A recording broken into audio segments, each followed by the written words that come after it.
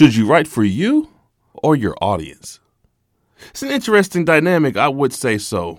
Quite honestly, it can be a difficult question to answer because on one hand, you have these fond, great ideas, these glorious ideas, right, that you want to put out into the world and hope that people jump aboard and read your material, listen to your material, view your material, whatever the case may be. If you're a creator, you're hoping that people accept it for what you wanted it to be perceived as.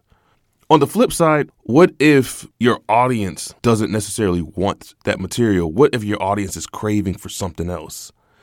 Are you going to listen to your audience? Are you going to give them what they want, even if it's not something that you are wanting to do? There is a happy medium between the two, but how do we get there? Let's find out.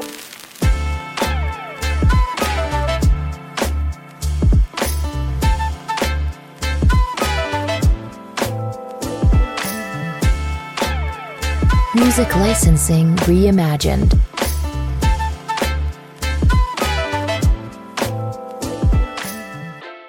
What's going on, everyone? Thank you all so much for deciding, you know what? I feel like giving you another chance. You've convinced me so far. 6 or 7 episodes into your podcast, and you're doing great. So for that, I appreciate it. Thank you all. Thank you to my new listeners. Thank you to my returning listeners. And thank you for the future. This has continuously grown, and I am grateful for that. So for those who are new, my name is Osiris. I am the host of this podcast, the Osiris Inc. podcast. And today I will be talking about whether you should write for yourself or your audience. There is a rather intriguing dynamic between these two topics. Many have struggled with the idea having to write for someone other than themselves. You just want to get in there and tell your story. But the important piece about this is if you're going to write some sort of material, you're expecting a particular audience to gravitate towards it anyway. But where I'm getting at is, are you going to write a story specific to an audience that's craving something right now? Or let's say, the holidays is approaching. Let's go down, Let's pretend we are in the month of March, right? We're in the month of March, and the major holidays, at least in America, are coming up in October, November, and December. Are you going to then decide, I know that people celebrate Halloween, people celebrate Thanksgiving, people celebrate Christmas. I should just write books geared towards that.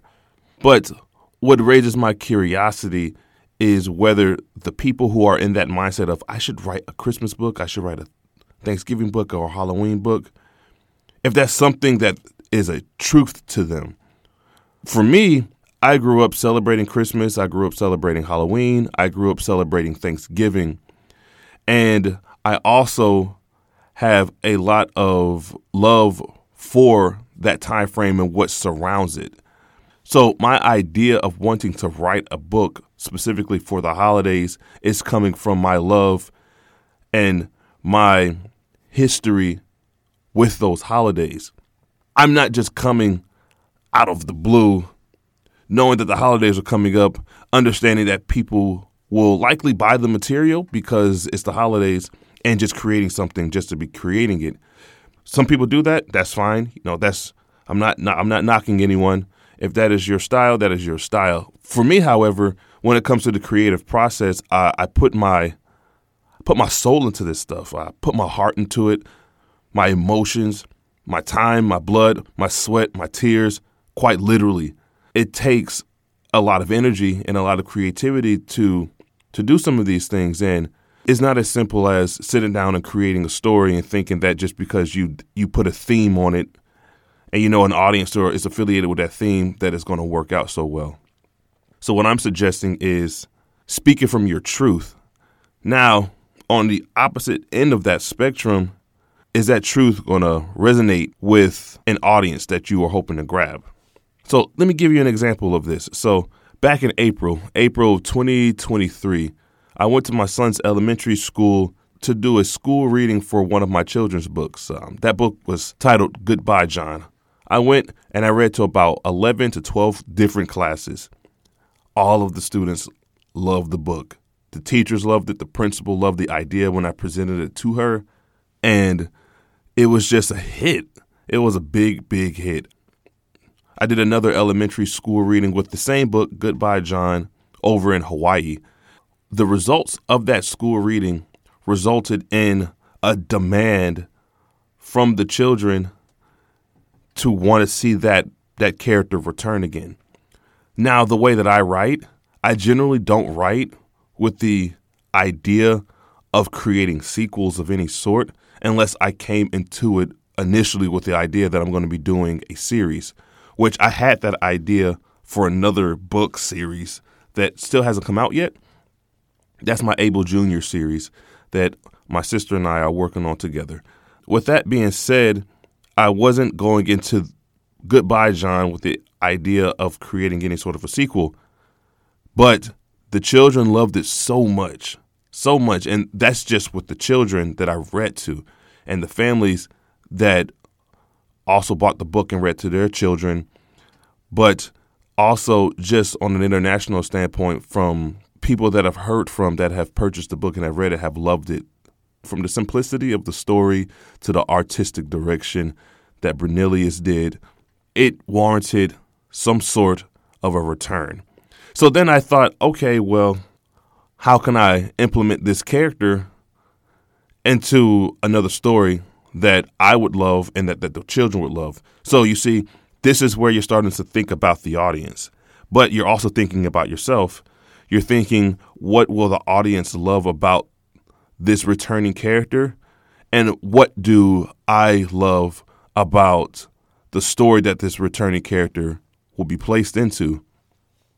And so at that point, you decide, you start putting your thinking cap on. I understood that I really wanted to write a Christmas book.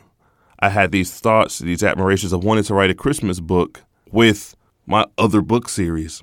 However, we are far from that point. And I thought maybe I could plug this character from Goodbye, John into this book, which is titled John Saves Christmas. This should be pretty interesting. Let's see what happens. So I decided in the month of May to actually begin the process of writing a Christmas book. I understood that there would be an audience for that book. I understood that I loved the idea of writing a Christmas book as well. I also was able to contact the original illustrator for Goodbye, John, Bernelius, and he was on board with creating more illustrations for this sequel. And so you have the original team that created Goodbye, John, to include my editor, Kristen Sobolski. You had my editor, you got the illustrator, and you have myself, and then you have my wife, Melissa, who was the proofreader of my story.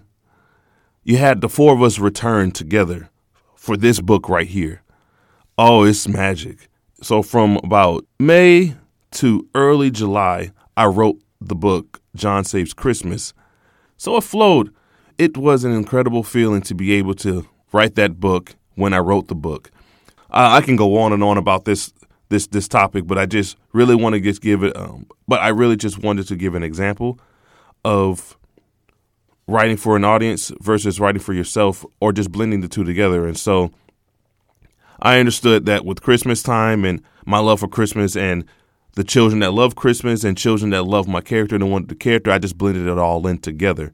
So we will find out how everything goes in December. My book, John Saves Christmas, will be releasing later in November, and I have plans on doing school readings and doing a lot of handouts and giveaways of merchandise, books. It's going to be a great time, and I'm expecting the best to come out of this. So back to the original topic, which was, should you write for you or your audience? Again, as I had explained throughout this episode, just blend the two together. If you're going to write specifically for your audience and you don't have any love for what you're writing for, then maybe you shouldn't do it. It's okay. And also, I cannot stress this enough. do not rush the process. It needs to be organic. It needs to flow. And if you're speaking from a place of truth, then it's going to be even better. My idea for Christmas books, holiday books in general, that I grew up on, I'll write about that stuff and it's going to feel good because I'm speaking from my truth. I can't speak on holidays that I haven't grown up celebrating and then write about it just because it's popular. You know what I mean? I don't think that's a smart idea.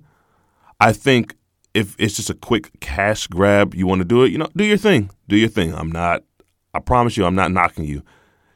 It's not my style. If I'm going to create work for the world to enjoy, it's just going to be for my truth.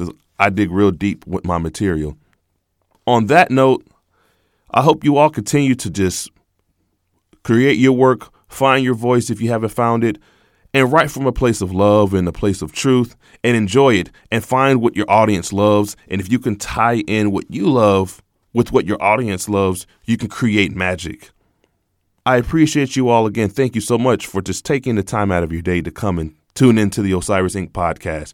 You can reach me at www.osirusinc.com. That's OCYRUSINK.com. Please subscribe to my newsletter when you get to that website. I have a lot of content and material on that website. And, well, just continue to grow this channel.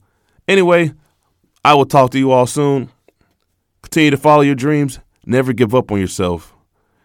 And just love life. It's way too short. You all take care.